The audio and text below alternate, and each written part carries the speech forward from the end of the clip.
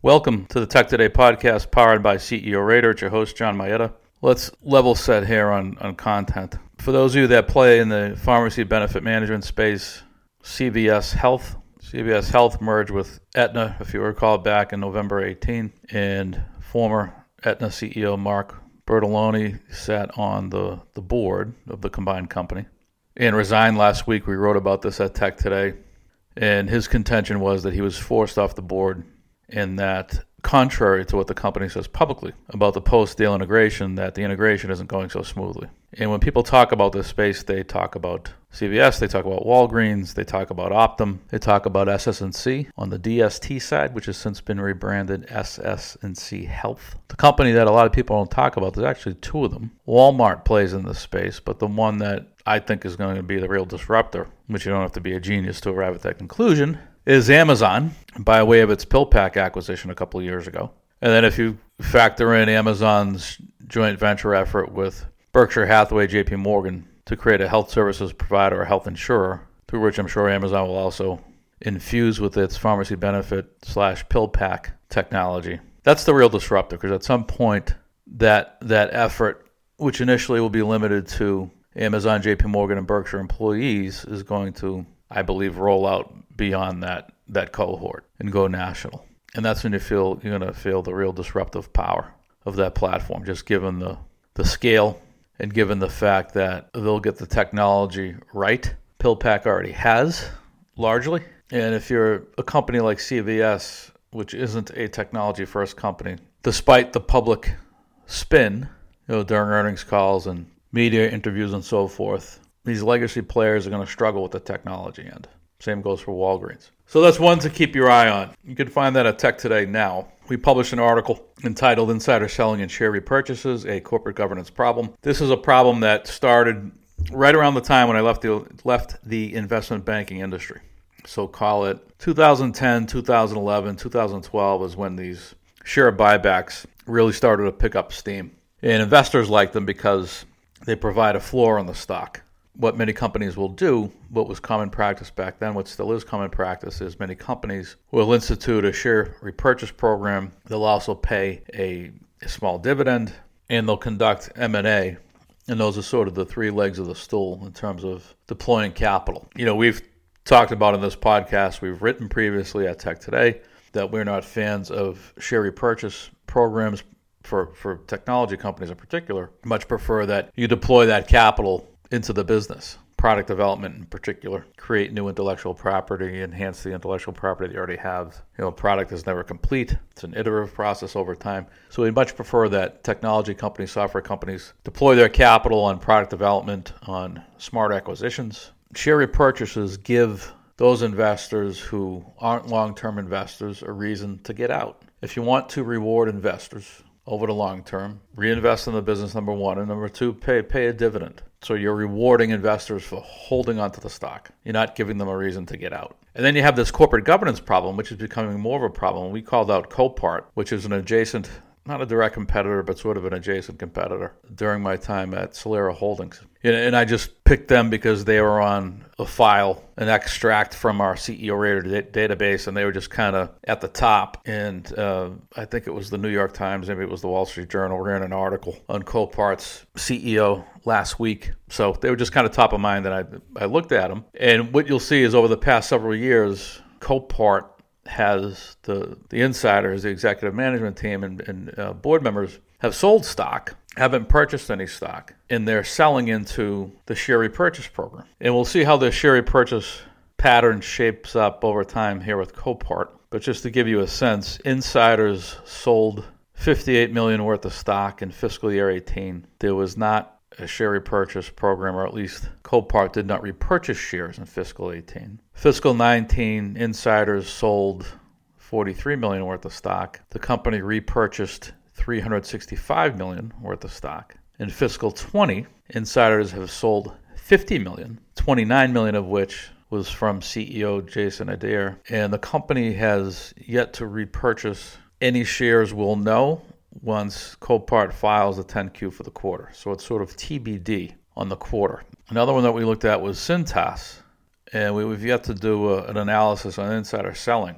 But in terms of the share repurchase program, the company repurchased $21 million of stock in fiscal year ending May 2017. And I think the stock closed the year around, depending on where you look at, here at the graph, let's call it $1.20-ish.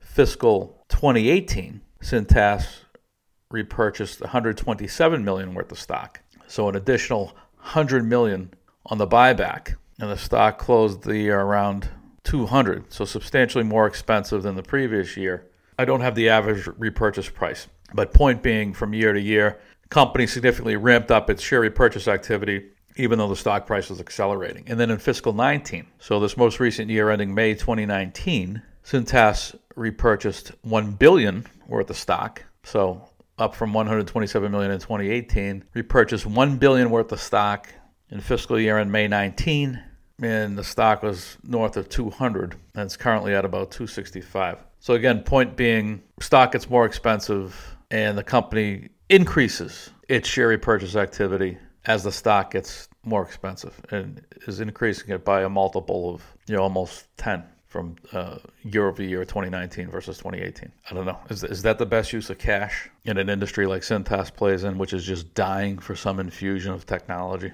Cryptocurrency, we put out a note just to sort of put a bow on Intercontinental Exchange, ticker ICE, and the fact that it passed on the eBay deal on its earnings call last week. And if we recall, our point of view was we believe that ICE would crypto-enable eBay were it to consummate a deal. On its earnings call, I said, eBay didn't want any part of exploring talks. ICE has since dropped pursuit. ICE also made an acquisition to beef up its cryptocurrency effort with its Bakkt platform. We're going to spend more time publishing content around crypto. I think you're going to see a lot more around crypto. I would think that if Facebook successfully rolls out Libra this year, as was the plan, I believe that eBay would make sense for Facebook to bring that marketplace inside of the Facebook umbrella, crypto enable it, infuse Libra capability. And now you have additional revenue sources that you can introduce to eBay. You have cross-border payments. You have cryptocurrency FX. You have prospectively new participants on the platform that would trade in crypto. And so despite the fact that MasterCard and Vodafone have pulled out of Libra, I think Facebook will continue to push forward on the initiative. And the floodgates open, right? I mean, ICE has a platform for digital currency FX through Bakkt. The CME has a Bitcoin initiative. So it's not going to, digital currency activity is not going to shrink. It's only going to grow over time. So better to embrace it than to ignore it. So that's crypto. We have some content up on Tech Today about that. What else have we written about? We just put out a piece about Jes Staley. This is sort of less Tech Today, more CEO Radar, more corporate governance stuff as it relates to this Jes Staley news item that broke that the British authorities are investigating as it relates to Staley's past relationship with recently departed sex offender Jeffrey Epstein. And it's kind of comical that the dramatic Epstein content gets all the attention when, if you look at Barclays' performance under Staley, he came on board in December 2015. This was someone who was mentored to a degree by Jamie Dimon, who I think is the best banker in financial services, CEO of JP Morgan. Staley's been a disaster at Barclays. And so he's been a disaster from an operational standpoint, which is translated into the stock. If you pull up, we did a little comparison in a note that we published, comparing Barclays to JP Morgan, compared to the S&P 500 dating back to the beginning of Staley's tenure. So the stock has underperformed. Operating performance isn't great. Probably not the most creative guy. We'd like to see all these banks do a lot more as it relates to technology. I think JP Morgan leads on that front. So a poor operator. And then he's shown poor judgment. 2017, Barclays had a whistleblower. Staley, on a number of occasions that was reported, tried to figure out the identity of that internal whistleblower. It's a no-no, and that's common sense, right? And then you find out Staley maintained a relationship with Epstein after Epstein's initial conviction. So just poor judgment, lack of common sense. He's not a good operator, and you've got 5 years worth of history. So question is for the board, what more do you need? The headlines now around Epstein give you an excuse to get rid of him, as if you didn't have an excuse before. So just another example of another sleepy board, another mediocre CEO, and a mediocre board of directors. And investors need to hold these board members accountable, regardless of the industry, regardless of the company. Make board members work for their compensation, as opposed to this checking into the meeting once a quarter, not having any questions, playing around the golf and going home, because that's what happens. I've been in the meetings. And then a teaser, the piece we're working on, I don't know, it'll either go out tomorrow or it'll go out first of the week. It's entitled Go Vertical or Go Home, where we talk about a number of technology companies, software/information services, and we contrast vertical market leaders with at-risk horizontal players. And sort of the theme is that it's different than it was 10 or 20 years ago, the world of software, the world of technology, where the large platform players, Amazon, Apple, Facebook, Google, Microsoft, they could afford, and to a lesser degree SAP and Oracle, they could afford to go to market and take a horizontal approach, roll out a product or service that addresses multiple industries, multiple end markets. For example, a piece of workflow software like Microsoft Teams, right? But then if you're an upstart, if you're one of the reasons we just did not like the idea of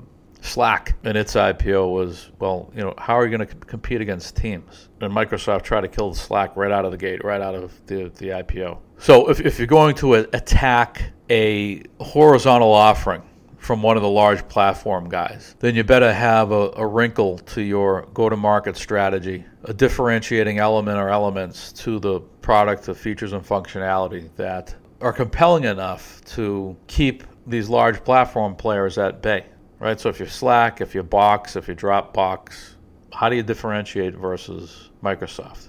If you're an infrastructure software guy, like a Datadog, like a ServiceNow, like a Splunk, as more and more of those services increasingly get pulled into the cloud, and I'm talking about the large platform guys, AWS, Azure, GCP, even Oracle to a degree, as these large cloud platforms roll out advanced capability around IT service management, embedded, broadly defined artificial intelligence, right? Machine learning, deep learning, NLP. More and more is getting more and more of those advanced services are getting baked into the platform cloud offering. And so these, whether it's the content management companies that I mentioned a moment ago, Box, Dropbox, Slack, whether it's these version 2.0 infrastructure management companies, it's got to be more than a slick user interface that's your defense against the large platform guys. You better have a compelling, sustainable, differentiating go-to-market strategy and product strategy to keep these large platform companies at bay. So that's a bit of a teaser. Keep an eye out for that note at Tech Today in the next day or so. That's all for now. See you all next time.